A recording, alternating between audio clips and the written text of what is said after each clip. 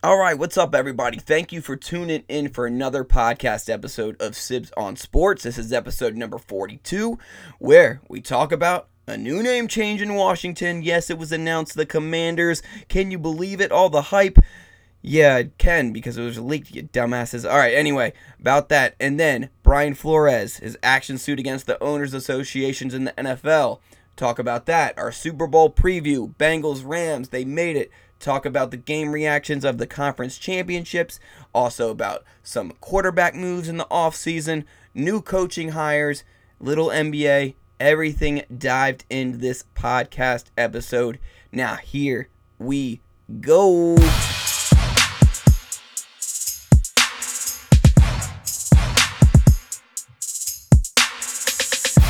Sibs Nation, what's going on? The boys are back. Championship weekend has come and passed. This is podcast number 42. It is Thursday, February 3rd, and there is a lot going on in the NFL, Patrick.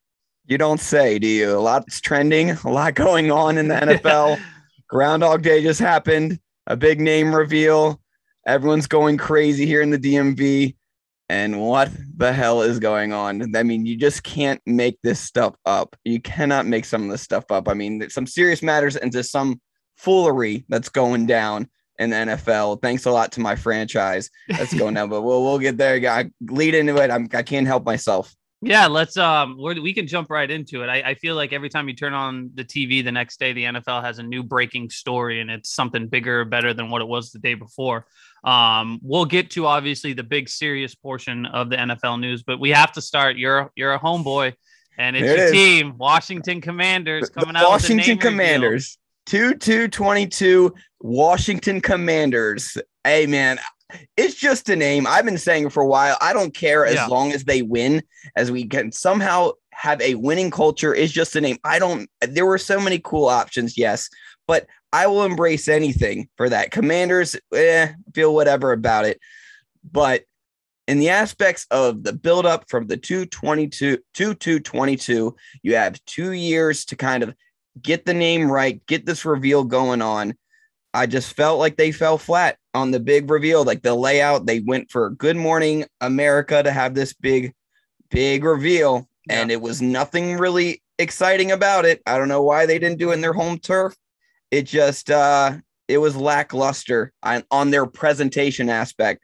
I feel like social media did a good job with it, but on the reveal, it was no big surprise here. There was too many leaks early on from their own network on our home base that we saw pictures of this coming out. So we've kind of known that this name was going to be happening. It just wasn't a big surprise, but you hate to see it. You know, if you're going to make a big hype about keeping it secretive and keeping it a surprise and having this big presentation, that there wasn't a presentation. They were just sitting in chairs on Good Morning America saying, do you want to say it? You want to say it? We're the Commanders. That's all that was happening. There was no fireworks, no flyover, no big reveal, no big touch on the past to the present. Not many players there. There was nothing. That's all it was. So, I mean, I shouldn't be surprised, but here we go. You build up your hopes just to continue to fall flat. I would say this. I mean, as a billion-dollar organization and franchise, you would think that the marketing and PR department would be a lot better than what they are now. Like you said, social media, they did a really good job with it. But those that are in charge of marketing the new brand, promoting the new brand, they botched the whole entire thing. You know, like you said, helicopters were flying over the stadium. They could see the name already posted up on the stadium. You know, things like that they didn't take into account before they were going to do the reveal. And then to go on Good Morning America and it not even be rehearsed of, okay, this is what we're going to say. This is how we're going to do it. It just seemed like they were completely unprepared after having what you said, 2 years to do this the right way. The name is the name and it's going to be what it is. I think winning cures all with everything. And as the new season comes about and you start hearing the name more, of course, it's going to blend in. That's just how sports work. That's how branding works and renaming and all that type of stuff. But this is one of the highest grossing organizations in the highest grossing field of play in sports, and you can't do it right. And an organization that's seeing this fan base that's been bleeding away and just been pulling people away with so many other things that are serious matters are going on. The allegations about the workplace, about the sexual harassment, the Dan Snyder continues to find ways. The stadium being a dump, absolute like legit shit coming out of the stadium on fans. It's the way they handled the Sean Taylor presentation. That's just this. All that stuff's just this year, but this has been going on for years, decades now that he's been at the helm. So it goes from the top. I feel bad for the president that he's like the front man. He's very professional, but there was a lot of swing and misses that they did with this. The uniforms, they said they're going to stay true to the burgundy and gold. The whites, I don't know if they stuck true to the colors. I don't mind the uniforms. I kind of like them. I think they'll grow, and if you attach a great quarterback to it, they're going to look great. So that's why I'm okay with the black. Like that's fine. And I said the name's fine. Now the part of the logo I think is weak. The W, I mean, it just seems like something that you and I could have created on Microsoft Word. That you just make a W and that's it. Like I feel like that was not a huge reveal in the logo, but I'll get used to it. And the other last thing that it should be the biggest swing and miss was the crest that came out that you see, like the Commander sign, 1932 Washington Football, and on the bottom it has the years of their Super Bowl wins. Now, we won the Super Bowl. Our 1991 Super Bowl winning team won the Super Bowl. Yes. 1987 won the Super Bowl. It says on the bottom, 1988, 1992. You don't associate just because the Super Bowl takes place February, in the new year. That is not the Super Bowl winning team. No. When your banners are hung, they have the year of the team that the regular season started. When you talk about the 85 Bears, you don't say they're not the 86 Bears because they won in 86. Yep. It's the 85 Bears. 1992, the Cowboys won in 92. Like we have 92 on our logo. Yep. You don't think someone in the office, some of this team that you got together to look over things for 2 years, no one pointed that out? Like us casual fans know that. You should know that. You should know your history. And to botch that is it's not excusable. It's unforgivable. And I just think it's a big, big mistake. And to have all this time to miss on that just shows like you are pulling more people away with this. It's making hard to embrace the new change. Yeah, I feel like they should have maybe gone to the public and gone to the fan base and, put out questions like, what do you guys think? Should we do this? We're going to put this on. You know what I'm saying? Because it just seems the knowledge within the management of the organization is not there for whatever reason. I mean, they own the team, they work for the team, they should know the history of the team, yet they continue to fail at everything that they've done. And I'm sure as a fan, it's completely frustrating. It is. And this is obviously all off the field type stuff. This doesn't reflect on the players or Ron Rivera and the coaches and stuff like that. There's still some talent on that team. You hope to draw some talent this offseason, in the free agency market and stuff like that. And you touched on it. You get a winning quarterback or you turn it into a winning franchise. And that's probably going to sweep a lot of it under the rug. But you're not going to ever overlook Daniel Snyder and how terrible of an owner that he is and all the controversy that he's brought onto the organization. And I think for some players, they just want to get that out of the way so the focus can be on the team and what the team does on the field. Right, exactly. And you said it exactly right. It's because it's the players and the coaches and the people that come in. It's not their fault that they've been dealt this. So that's what always brings us the loyalty back, at least in this small circle of groups of friends that I have that were like, all right, we're still going to pull for these guys because, they're in a no-win situation here and you got to give them something to be proud of. So we'll see what happens. Let's see. We'll see what happens. But let's continue what's trending. We'll stay right there in the NFL. The big serious news shortly after the Washington Commanders reveal, Brian Flores going on multiple interviews, fired obviously by the Dolphins, a big shocker to most, I would say, NFL fans and probably coaches and players in the NFL. A couple days after the firing, there was talk about, maybe there's some internal issues. The relationship isn't as strong between the head coach and ownership or upper management, GM, that type of stuff. And then Brian Flores goes on a number of interviews. He's finalist for two positions, which is the Texans and the Saints, I believe. But but comes out with a lawsuit against the NFL due to the sham interviews and the weak Rooney rule that these owners are saying they're cooperating with, but really are going about it in such a terrible manner without doing everything the proper way. Thoughts on that? If there's anyone more qualified to have a job, it should be in another organization right now, it's Brian Flores. To look at just his winning record, first of all these upshots coordinators, whatever, haven't had a head coach job yet. Flores has, and he's done it successfully with a mediocre roster at the beginning, and he didn't tank. He pulled out wins when apparently he had an incentive to lose games, which is huge. That's probably one of the biggest things that should be looked into and fully investigated, because if that's tampering right there, that guy should be completely out of there. I think a lot is to be said for him for taking a stand.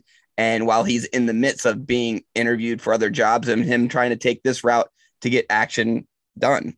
Yeah, I would say this. If I'm the Saints or if I'm the Houston Texans, and obviously you mean a lawsuit against the NFL, he's come out, he spoke on Get Up yesterday talking about how he knows he's putting his coaching future in jeopardy with coming out and doing this. But at the same time, there needs to be change. And absolutely, I agree 100%. There needs to be change. You can't tell me that there's not that many talented coaches out there that are, diverse and have the ability to step up and take over a franchise. And if you have a guy that is willing to look at an owner and tell the owner, it's not going to happen. I'm not going to take your incentive-based losing offer. That's a disrespect to the game of football. It's a disrespect to the people that work inside this organization. It's a disrespect to the players, not putting your best foot forward as a head coach and putting them in the best position to win.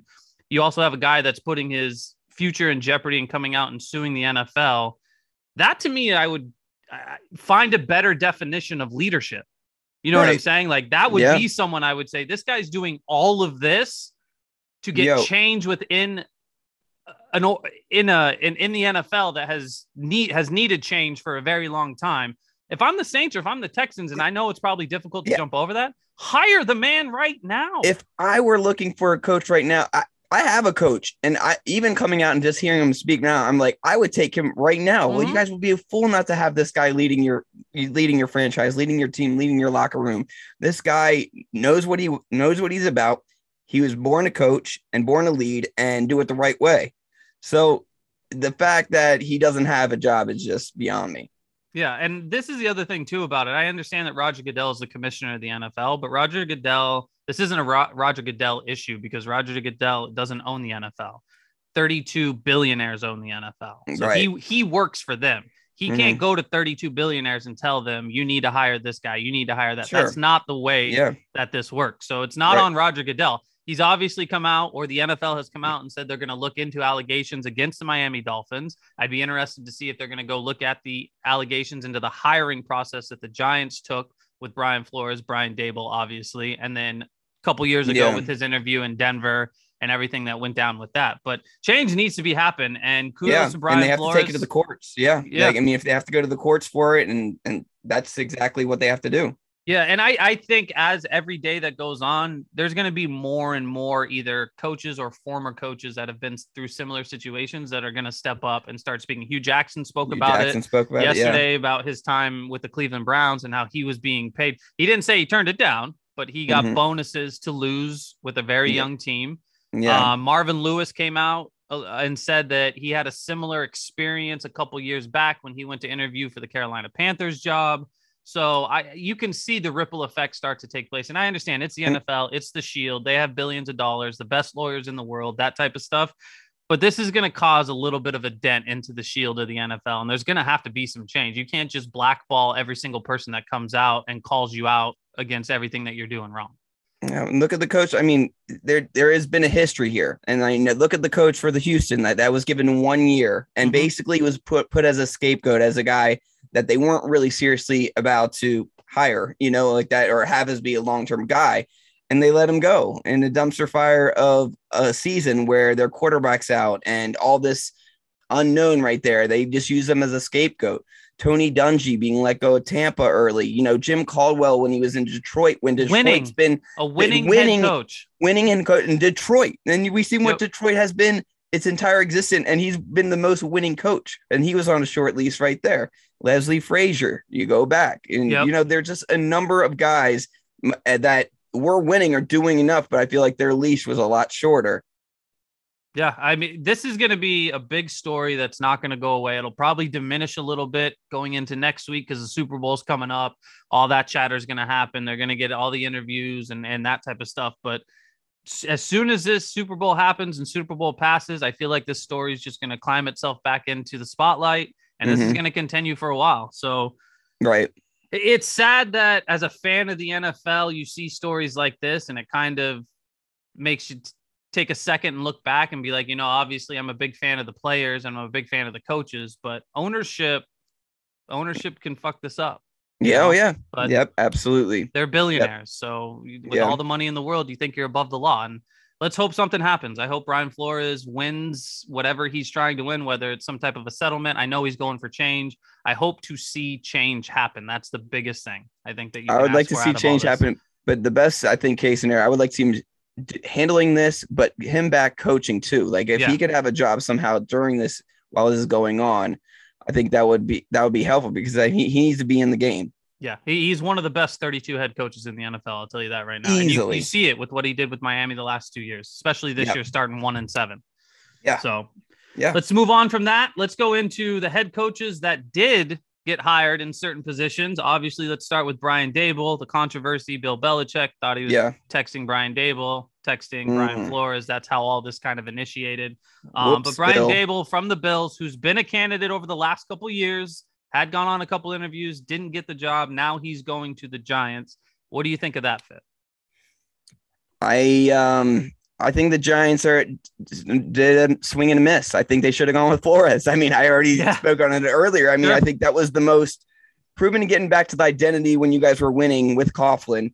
I think Flores met the match closest to, like, look at the coaches they've run through since those good old years. Ben McAdoo, Pat Shurmur, Joe Judge, all those guys, just epic fails. And these were those coordinators that they were like trying to be the next big thing.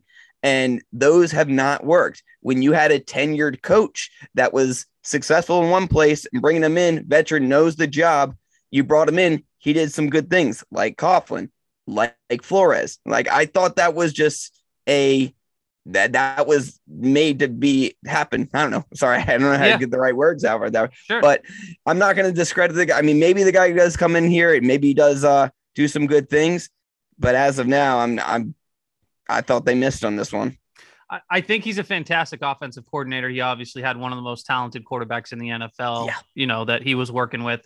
I wouldn't say Daniel Jones is at that level. Actually, I'll tell you, Daniel Jones is not at that level. We all know that.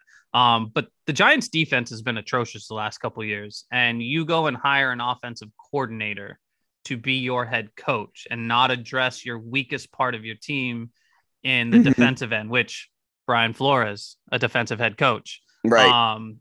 I agree. I think it's a swing and miss. No,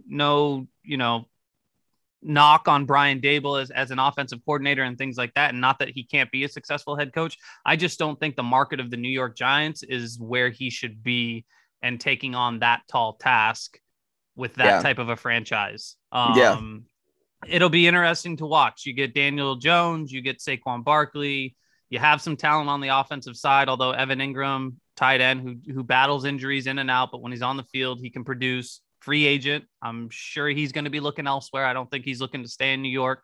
So they got a lot of work to do. They have so much work to do. I feel like, we're saying this again, and we still don't really know what we're getting out of Daniel Jones. And I think I think the book's pretty much closed. That he's going to be pretty much a backup type of player. I think, I know he's only probably going in year 5, but Saquon, exceptional talent, but injuries have gotten the best of him. So can you really rely on? Can you give him that max deal? Can you go forward with him as your cornerstone running back when that shelf life is so small? So it's tough. I think that they're treading water right now, and in a losing format. I would just say that this is a big effect on how you draft in the NFL. And the fact that you took Daniel Jones, or Dave Gettleman took Daniel Jones when he was the GM. I feel bad for Daniel Jones, but yeah, going to the New York Giants probably ruined his opportunity to be a starting quarterback in the NFL moving forward. I mean, he'll be the starting quarterback this year. We'll see what happens with him. Yeah. But unless he changes scenery and goes to a different organization that's willing to give him a shot with a better head, a more stable organization and an offense where he can do more, I just don't see him as one of the best 32 quarterbacks in the NFL. I really don't. I agree. So move on to the next one. This one to me was a little bit of a shock. I think maybe for you too, because this is where I think you had Harbaugh going and we both agreed would be a good spot. Josh McDaniels to the Las Vegas Raiders. What do you feel about that one? I mean, I like McDaniels. McDaniels had a shot in Denver for a little time. He did okay, but and then he was also pulled in the negotiations. He was supposed to be a coach for the Colts and then pulled out on them the last minute. That was kind of crazy. So I think he could do it. He's spent enough time under Belichick. And I think, coming back, having that time in between to being like, all right, if I get another shot, I'm going to do things a little bit differently this way. Going in with a great quarterback. I think Derek Carr is a great quarterback and a playoff team. They have some good pieces there. I think that's a good fit. I think McDaniels is a good offensive mind. If they get the defense going, I think that's probably a good hit. Touching on Harbaugh, though, I did say Raiders, but I did also say Vikings, which was true. Getting a lot of steam. We can touch on that, but Vikings was mentioned in there for landing spot for Harbaugh. Yeah, no, you were spot on with both of those. This one just shocked me because I always saw Josh McDaniels as the heir apparent to Bill Belichick. I thought when he pulled out of the Colts head coaching position, that's because he was told, stay here. When Bill moves on, you take the step up and you're the head coach and you will take over the Patriots organization. So that one kind of shocked me. I guess that storyline didn't work out the way that I thought it was going to work out.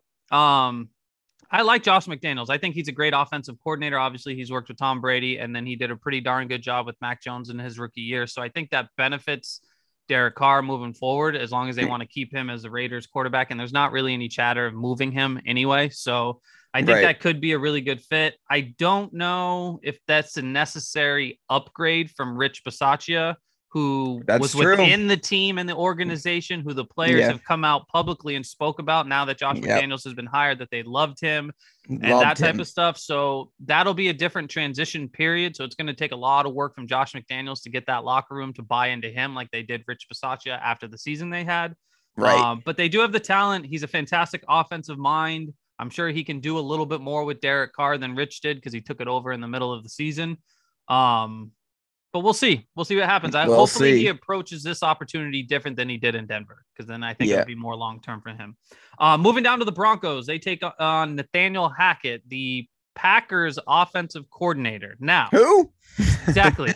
This isn't so much about who the Broncos hired as much as it is how many coaches on the Packers offensive staff that have now left the team. That's right. Farewell song.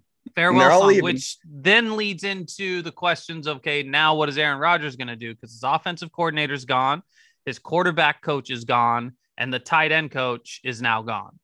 Well, and also the landing spot for Rodgers in the offseason, Vegas moved up increasingly to Denver. The odds are if he's going to move somewhere, I think that's the most suitable spot, destination. And not only that with the pieces, but now adding his coordinator. He didn't do all the play calling, but he already has a rapport with. And if you're going to be starting a new spot, you feel a little bit more comfortable, knowing the same offensive style that you're going to run.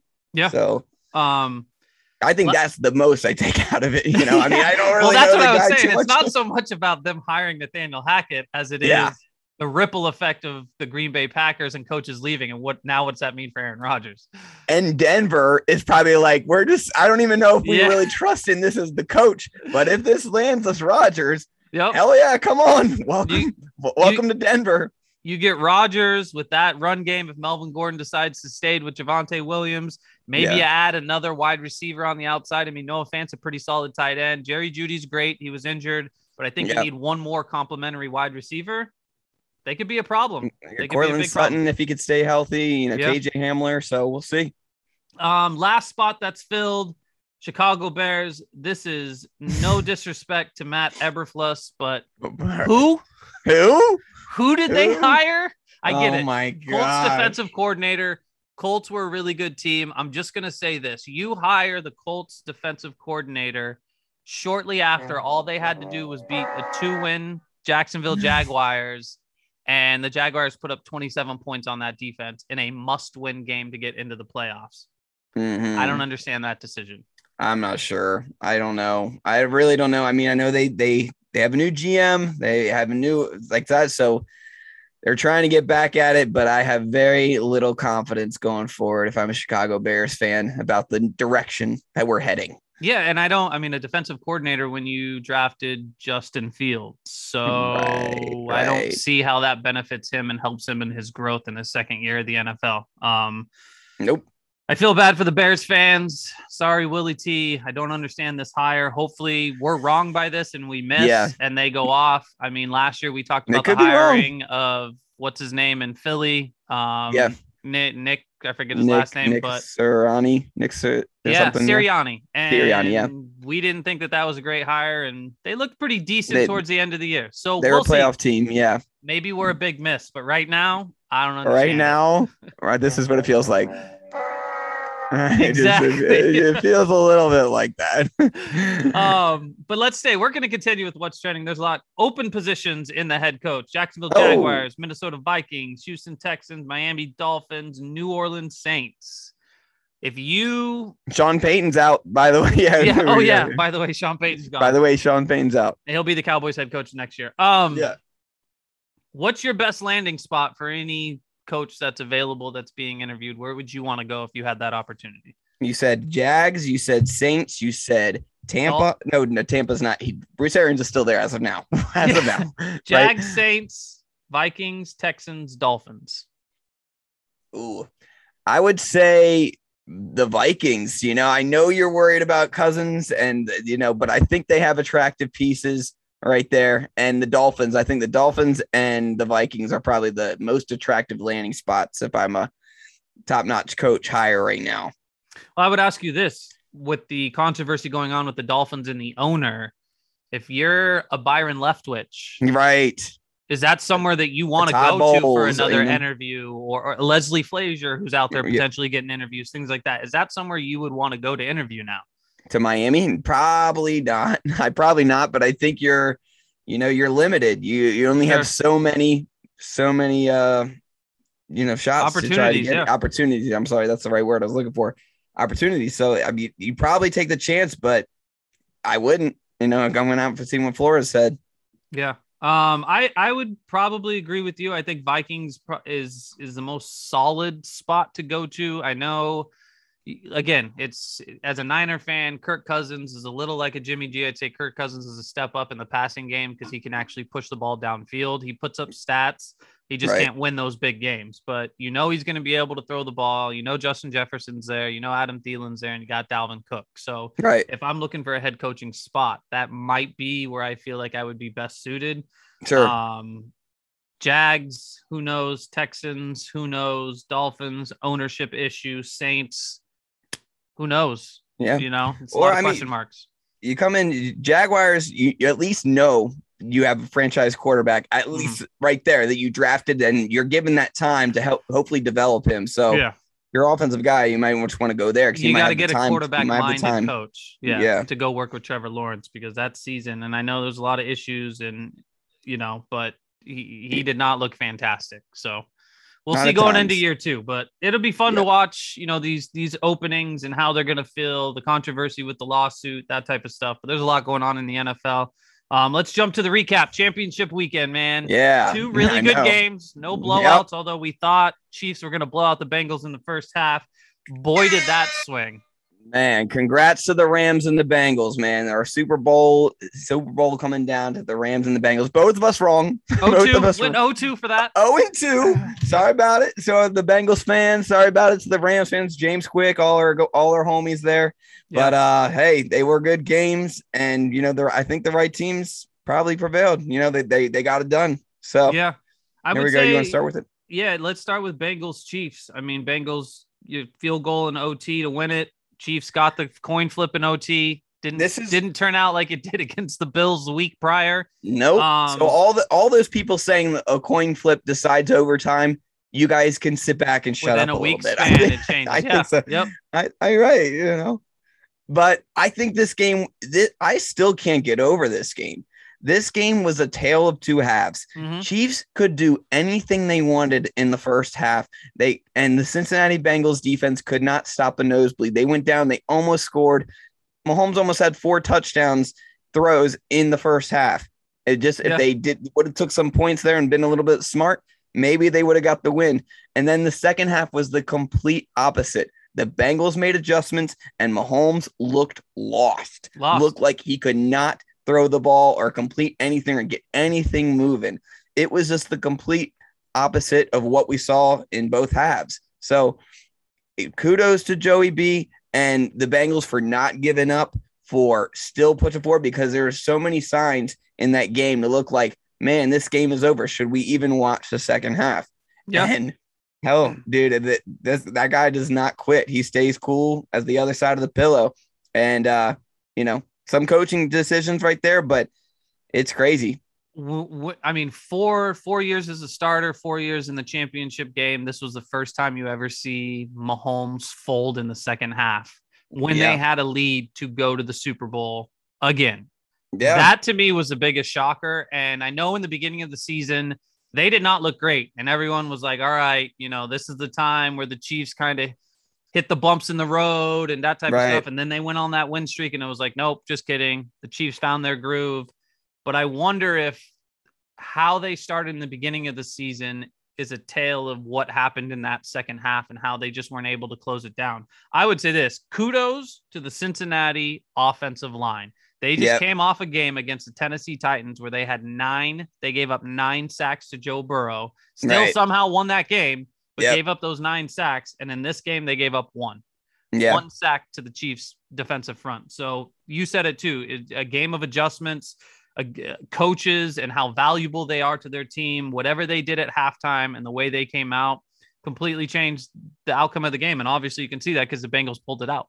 Yep, absolutely. They came huge, and that adversity, making those plays in overtime too.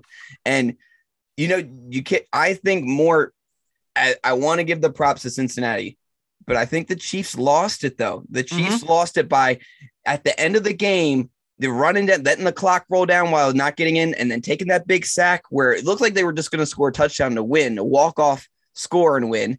And then they got the ball in overtime, and their misplay at the beginning of the first half, like those were all opportunities that they failed on. So I just feel like that you guys lost that, like that's on you. You guys have to live with that the whole offseason. And you wonder if that carries over into the next season of the doubt of on their faces. Like we had this all lined up and we choked. And if we continue to keep choking, then things will get a little nutty.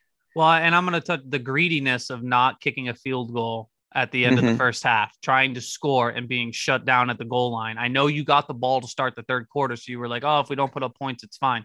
You kick a field goal right there, you win that game. Right. Because it doesn't go to overtime. But you were greedy and you were trying to get another touchdown. They stop you with no time left on the clock. You get the ball back. You don't do anything on that first drive, and then Bengals start to turn the game around. You kick a field goal, you're up 20 points in the first half. That's a big deficit with 2 quarters left to play. 20 points, that's just crazy. So they have a long off season to think about that. But long off season with not. But those Mahomes, but now we can look at those Mahomes talks now and just settle down a little about, because I mean he was doing amazing things, and getting to 4 AFC championships in 4 seasons is pretty remarkable. But this loss is on him. Yeah. Oh yeah. I'm riding with you on that one. Second game, Rams 20, Niners 17. As a Niner fan, when we were in the Super Bowl against the Chiefs, we had a 10-point lead. Yeah. Going into the second half, we lost that. Yes. In this game, we had a 10-point lead. Yep. And we ended up losing that. Yep. Now, this isn't the Niners losing the game. To me, this is more the Rams winning this game. Right. But this is the Jimmy G conversation that's being had, and why they moved up to get Trey Lance and how Jimmy G's not their guy, because in the time when you need to increase that lead, in the moments when you need to make those big plays, pick up those third downs to burn clock and things like that, he's not able to do it. Now, the Niners are a rush team first, and we know that.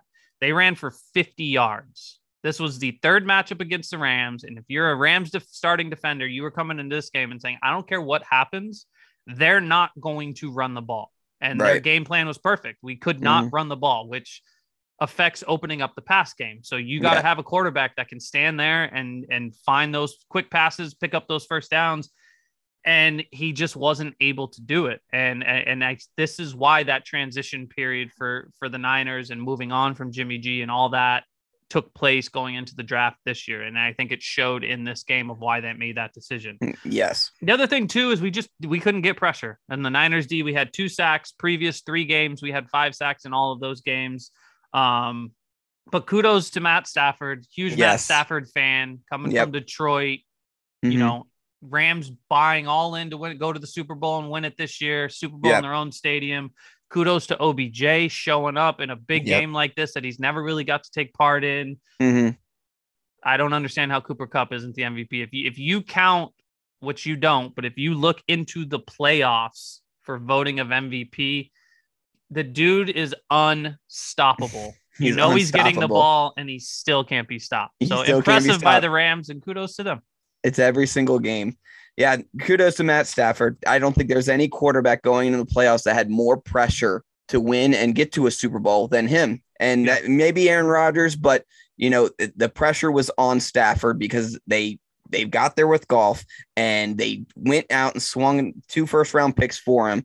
Like he was supposed to get this done, and he did it. And he did it, and he played a pretty mistake-free game. Yeah, it's awesome to see. And if they went all in on this, and this is exactly like what you wanted to see, is that those guys, that you went out and got, Von Miller, OBJ, all them contributing and making key plays to get yourself to a Lombardi trophy. So kudos to the Rams. They're going to be very, very tough to beat, even for Joe Burrow. I know Joe Burrow knocked off Kansas City, which was probably the favorite, but the Rams team they have belief now.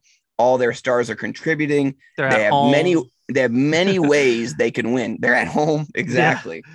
Yeah. I would say this though. The first reaction when it was finalized is Rams front four going to get pressure. This isn't even going to be a game. I don't know about that. Cincinnati for offensive Bengals? Line. Yeah. Gave up 1 sack. I know the Niners, I would say their offensive line is a little bit better than Bengals' offensive line. Yes, the Rams were getting pressure on the defensive front and getting to Jimmy G and causing issues, but the Niners didn't give up a single sack in that game.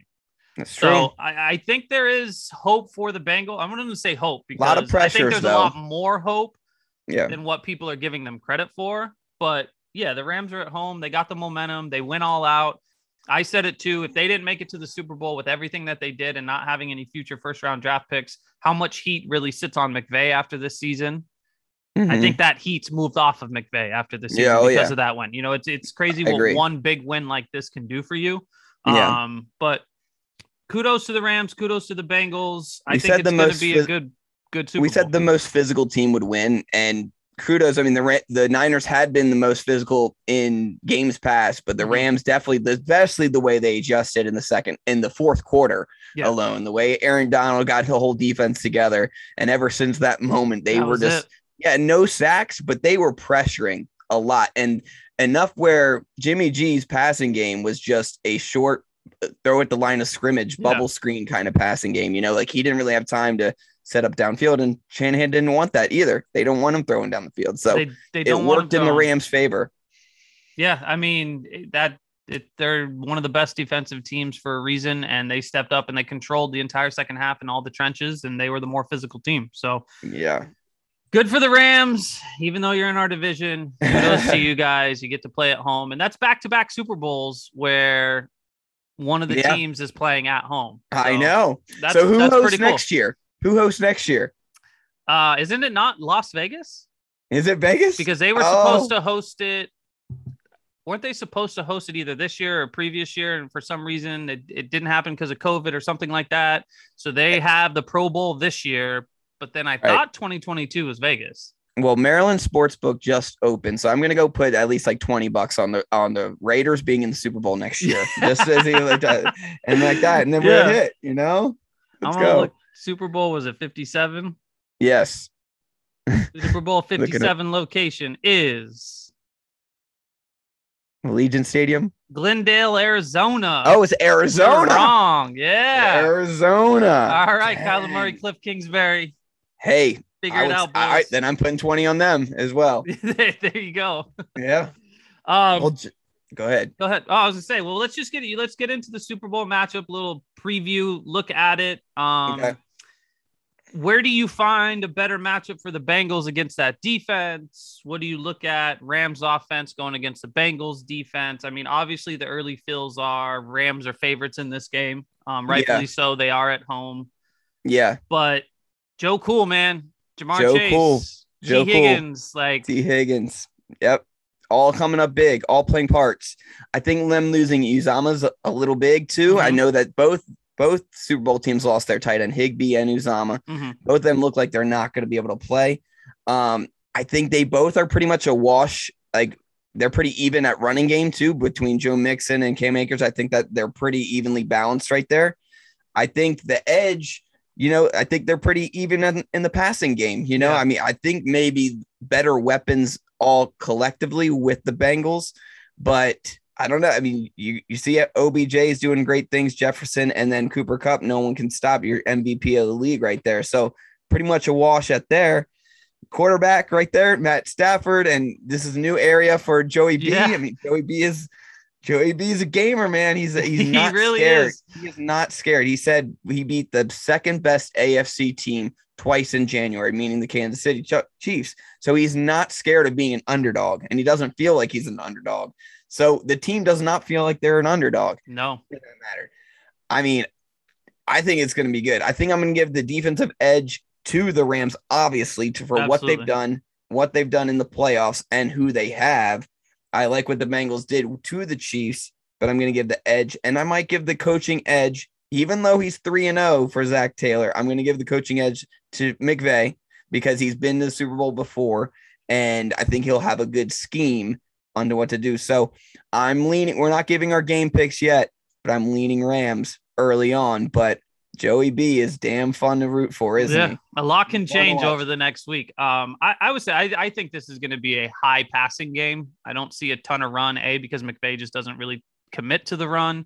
I know Joe Mixon has had a really good season, but outside of Joe Mixon, Samaje Perine's their third down back. He's more of a passing down back. You saw what that defensive front just did to the Niners, who was the best rush team left in the playoffs. So I don't know how much Cincinnati's going to be able to do on the ground. But you got Jamar Chase, you have T. Higgins, you have Tyler Boyd, and then on the other side, Cooper Kupp, OBJ, Van Jefferson. But, he's got some drop issues, and he is a little hobbled. He does have 2 weeks to kind of heal up and get 100%. But I see a lot of pass in this. Rams at home with the defensive front. Obviously, you want to give the edge to them, but you can't count off the Bengals and what they've done this year.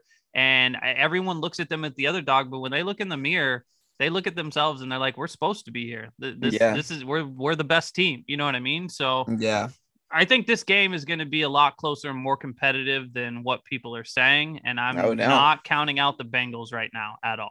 No, I think it's going to be hella competitive. I don't see a blowout happen either side. So it's going to be good. Indoors, weather's not going to have an effect, anything like that. Perfect conditions. So yeah, it's a good Super Bowl. Good matchup. It'll be a good one. Pat Daddy, before we close it out, let's Tom Brady. A little bit on Tom Brady and his retirement. Officially retired. I mean, we called it a little bit on our last one. We felt this was going down, and little misdirection here with Schefter reporting a little early, and then maybe he's not.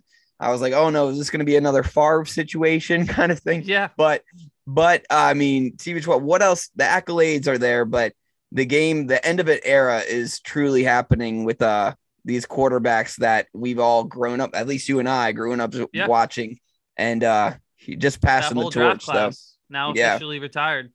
Mm-hmm. You know, you said it. We called it.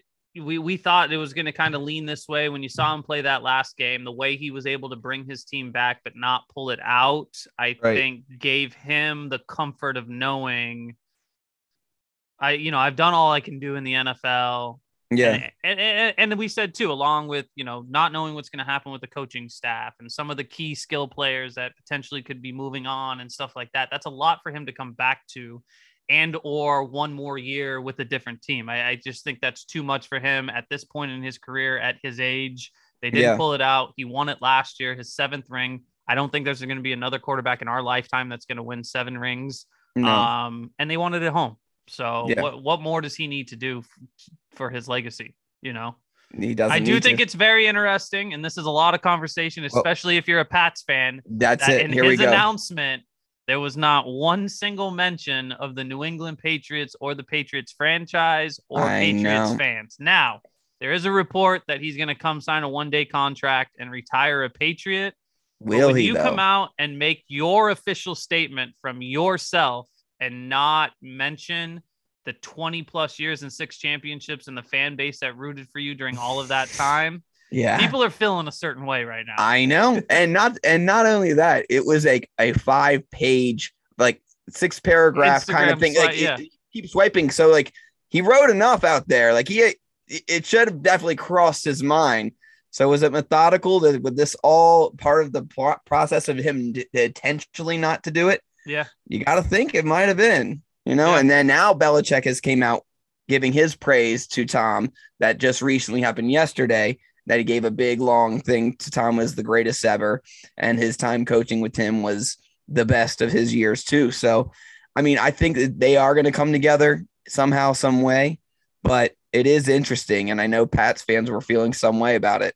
Yeah. I love president. Ironic that Bill comes out to try to get the text message situation under the bus so he can talk about Tom Brady and quiet that narrative down. But Brady retires, which means there's an open vacancy in Tampa for the quarterback position. Quarterbacks that will be on the move. We think, some we know, Aaron Rodgers, potentially Russell Wilson, Deshaun Watson. We both agree will play in the NFL next year. Yeah. And then Jimmy G, which Jimmy G is basically out in San Fran. He's basically, they've already, you have 49ers representatives and Jimmy G's agents already discussing a potential landing spot.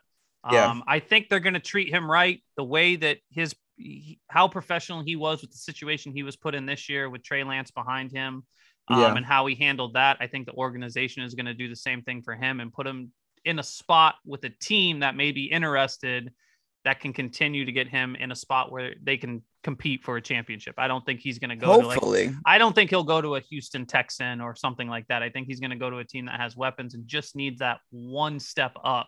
To maybe make it into the playoffs and be more competitive, but who knows? It is a business though. So it is a business. But if Houston Texans are offering him like something crazy, you're like, okay, well, it is a business, and he does have 1 year left at $27.5 million. So someone's going to have to take on that payment. Right. Exactly. And will he be a commander? Will he be a commander? Oh, no. Well, we talked about Aaron Rodgers, and obviously the favorite right now just because of the attachments from Green Bay moving over there, Denver Broncos. I've been adamant about Russell Wilson maybe going to the Steelers. I just like that combination with Mike Tomlin. But Deshaun Watson is a huge wild card in this because you don't know where he's going to go. Obviously, a lot of open quarterback organizations are going to be looking for him. Maybe at Tampa Bay because he's still young and that's a long-term situation.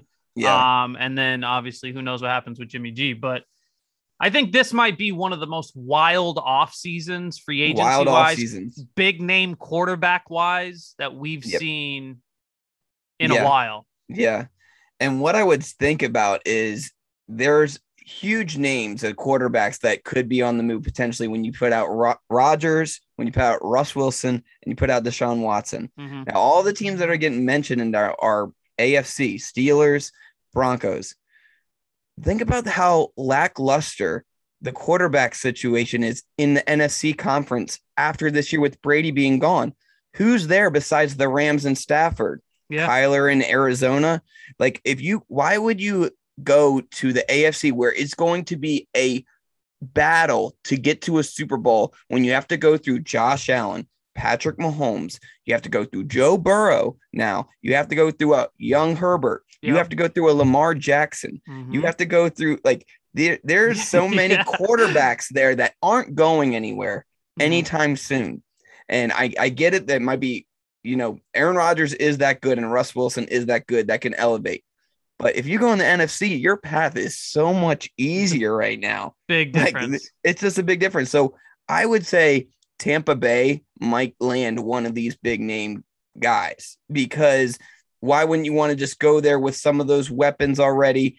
And yeah, they're going to probably have to shuffle some things around. Yeah, but you bring in an Aaron Rodgers, Russell Wilson, and some players are like, send me to Tampa. You know what I mean? Exactly. I mean, look at the Saints. They don't really have a coach yet, but maybe the Saints can get some things going. Like maybe if you go there, people will come, kind of thing. So I don't know. I don't know. This is why I caused The a pause Niners for Rodgers going to Denver, because he's going into a division with Mahomes and Herbert. And if he only has a number of years left to try to get to a Super Bowl and win a Super Bowl, that is a tough division to go through to try to get there. So I know the attachment to Green Bay and all of that stuff going to Denver. I just wonder in his mind, is it really, do I want to take on that challenge with those two top quarterbacks? And obviously he can compete at that level, but it's just like you said, in the AFC, it's a bigger struggle, a tougher path to get to the Super Bowl than it would be the NFC. Yeah. The Rodgers landing spots only make sense as Denver and Steelers for me. I just don't know. I don't see him going anywhere else unless there's a sleeper team somewhere out of nowhere that comes in. Because I don't think he would go to Tampa after Tom. Like, talk about pressure though too. Because Tom just went there late in his career with 2 years and was able to get it done. And Rodgers hasn't been able to get it done in the postseason. So that would be pressure to go even to Tampa. And I'm going to say, I said a couple weeks back that my uncle mentioned Rodgers going to the Niners. Yeah. But maybe they're going to work on contract extensions for Nick Bosa and Deebo Samuel this offseason. So where are you going to come up with $40-something million to pay Aaron Rodgers for the next 2 years? No. You know what I mean? Like, there's a lot that goes into making that deal. And I understand. When you've invested in Trey Lance, when you've given up. Exactly. And I know he's on a rookie contract and one more year sitting will only make him better, but that's a big financial investment. And long term, I'd rather have Bosa for another 5 years and Deebo for another 5 years than Rodgers for 2 or 3 years. You know what I mean? So exactly. Who knows, man? But who knows? It's going to be really fun to watch. Yeah, we'll have a lot to talk about in the off season. Yeah, quarterback moves. All right, Pat Daddy, you got anything else you want to throw into this pod? Can I be petty for 1 second? Go for it. Yeah. All right. We haven't talked about NBA at all for a long time. All right, here we go. The two teams that everyone picked to go to the NBA Finals, the Nets and the Lakers. Just want to just for all those fans out there, Lakers are in the 9th seed at 25-27. Yes, 2 games under 500. The Nets 17 games out of first place. The Lakers. The Lakers are. The Nets are in the 6th seed, 29-22, 3.5 games out of first on a 6-game losing streak with Kyrie and James Harden. I know. Saying, man. It's not good. It's not good. I know KD's out, and it's different when KD's there, but when KD's back, you still only have a part-time Kyrie. Yeah. So trade deadline's coming. Trade deadline's coming. There's going to be some movers and shakers going on. Yeah. There. But that's all I got on NBA right like now. Your Warriors over the Suns? No, not right now. Not the way the Suns are playing. This is their second 10-plus game win streak, I think, this season. I love my Warriors, and Clay's starting to get a little bit more comfortable. He's not playing back-to-backs, things like that. Draymond is still injured, hasn't played. But the Suns they just look unbeatable. I'm just going to say it right here. They're rolling. They're rolling, man. So, and you know what? Kudos to them. Good for Chris Paul, Devin Booker, big fans of them. Yeah. Monty Williams, great head coach. So you like to see it, you know? I'd like to see it. But when we get Most closer to the exciting- playoffs, I hope it's a little bit closer in the standings. That's going to be a hell of a series. I Hell can't wait yeah. to see that 7-game series there. Yeah. Who's going to get the home court in that one? Well, we'll see. We'll But see, man. I think the most exciting player in the league by far is Ja Morant right now. Absolutely. What Ja Morant is doing is ascending to a superstar level. And what I he's put doing him with at the that top of the Memphis MVP Rockets- race right now. Yeah, oh yeah. And he's damn fun to watch. So He is. the torch may be passed to this guy. Yeah, absolutely. Rightfully so. So good for Memphis, Good for Memphis. putting them on the market, and they're looking pretty fire. Hey, Memphis getting the number 2 pick. Sorry, Zion. I mean, Yeah. are we seeing the Greg Oden all over again, taking number 1 and then, just never really being able to play? Never panning out. Yeah. I mean, he's so early in his career, but if you can't be on the court, man, Yeah. what's your value? Yeah, That's hurts. tough, and I hate to say it, but it's similar to AD, that just injury prone players and how that kind of defines their careers. Right. Right. You hate Yeah. to see it because you want to see Zion on the court, but it could happen. I can't remember the last time we were seeing him on the court. It's been so long. So, all right, Sibs Nation. Hopefully he's staying in shape. Not That's by as the big picks. Not by the picks at all.